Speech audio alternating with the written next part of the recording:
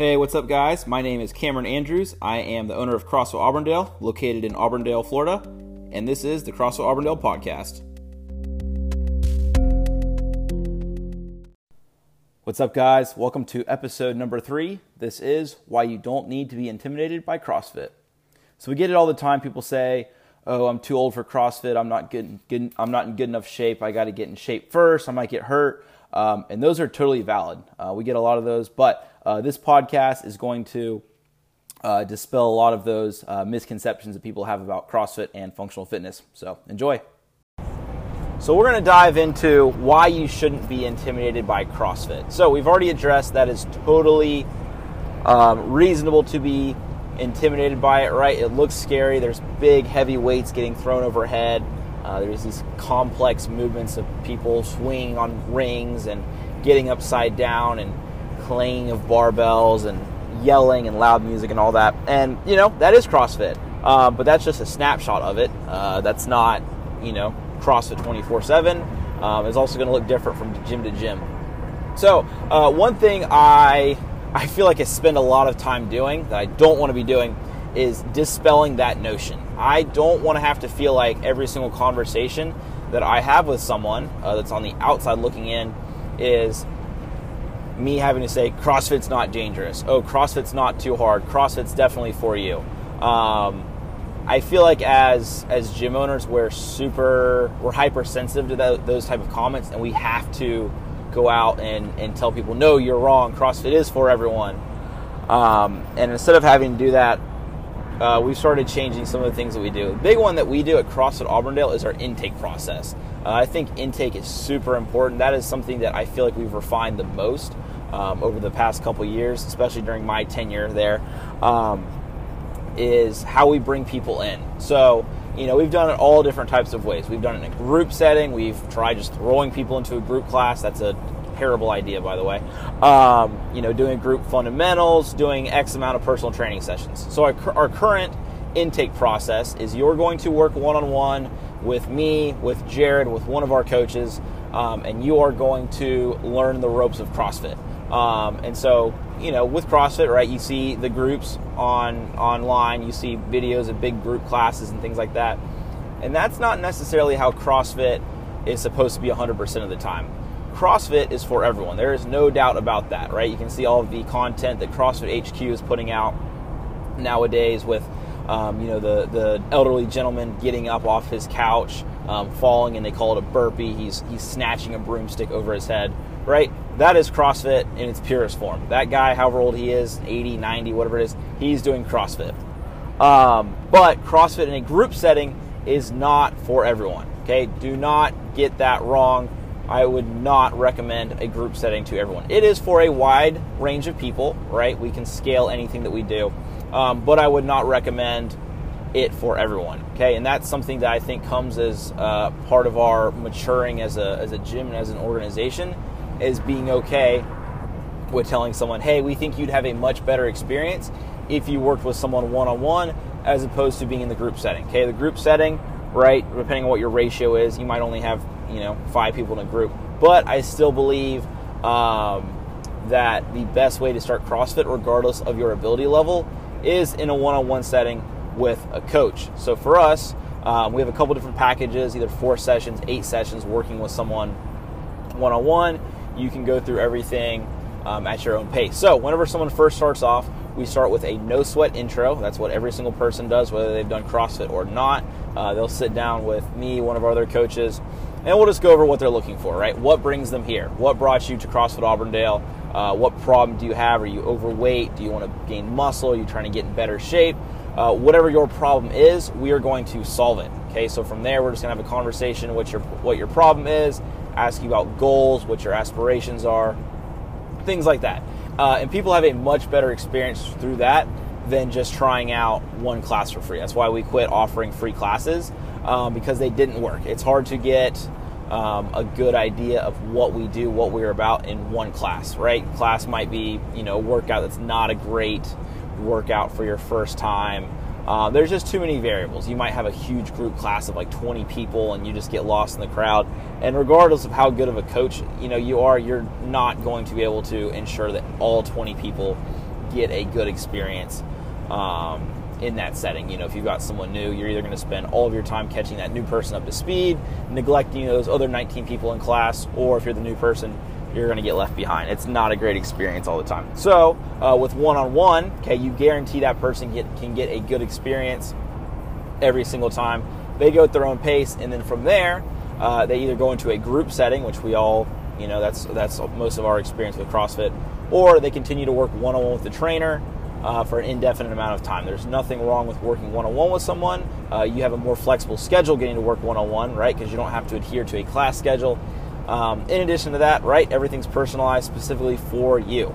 That's awesome. I think that's a great way to train is through personal training, regardless of what your goal is, whether it's, you're trying to go to the CrossFit Games or you're just trying to stave off the nursing home, avoid type 2 diabetes, heart disease. It's, apparent that's, majority of our clientele, or people that are just trying to be healthier and lead a healthier lifestyle. I don't actually have anyone at my gym that's trying to go to the CrossFit Games. I thought I was going to the games in 2014 and quickly learned that was not me. But enough of that.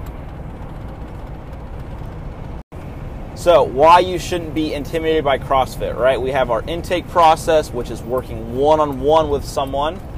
And then from there, whether you decide to continue working one-on-one with a trainer or you decide to go to a group setting, right, we can always scale everything. So in a group setting, if you aren't familiar how that works, you show up, every class is an hour in duration, every class is led by an instructor from start to finish. All right, I get people all the time that ask if I work out with people during class. No, I don't work out with the class when I'm coaching. My coaches don't do that. They're there to lead the class, ensure that everyone has a great experience, they are healthy, all the above.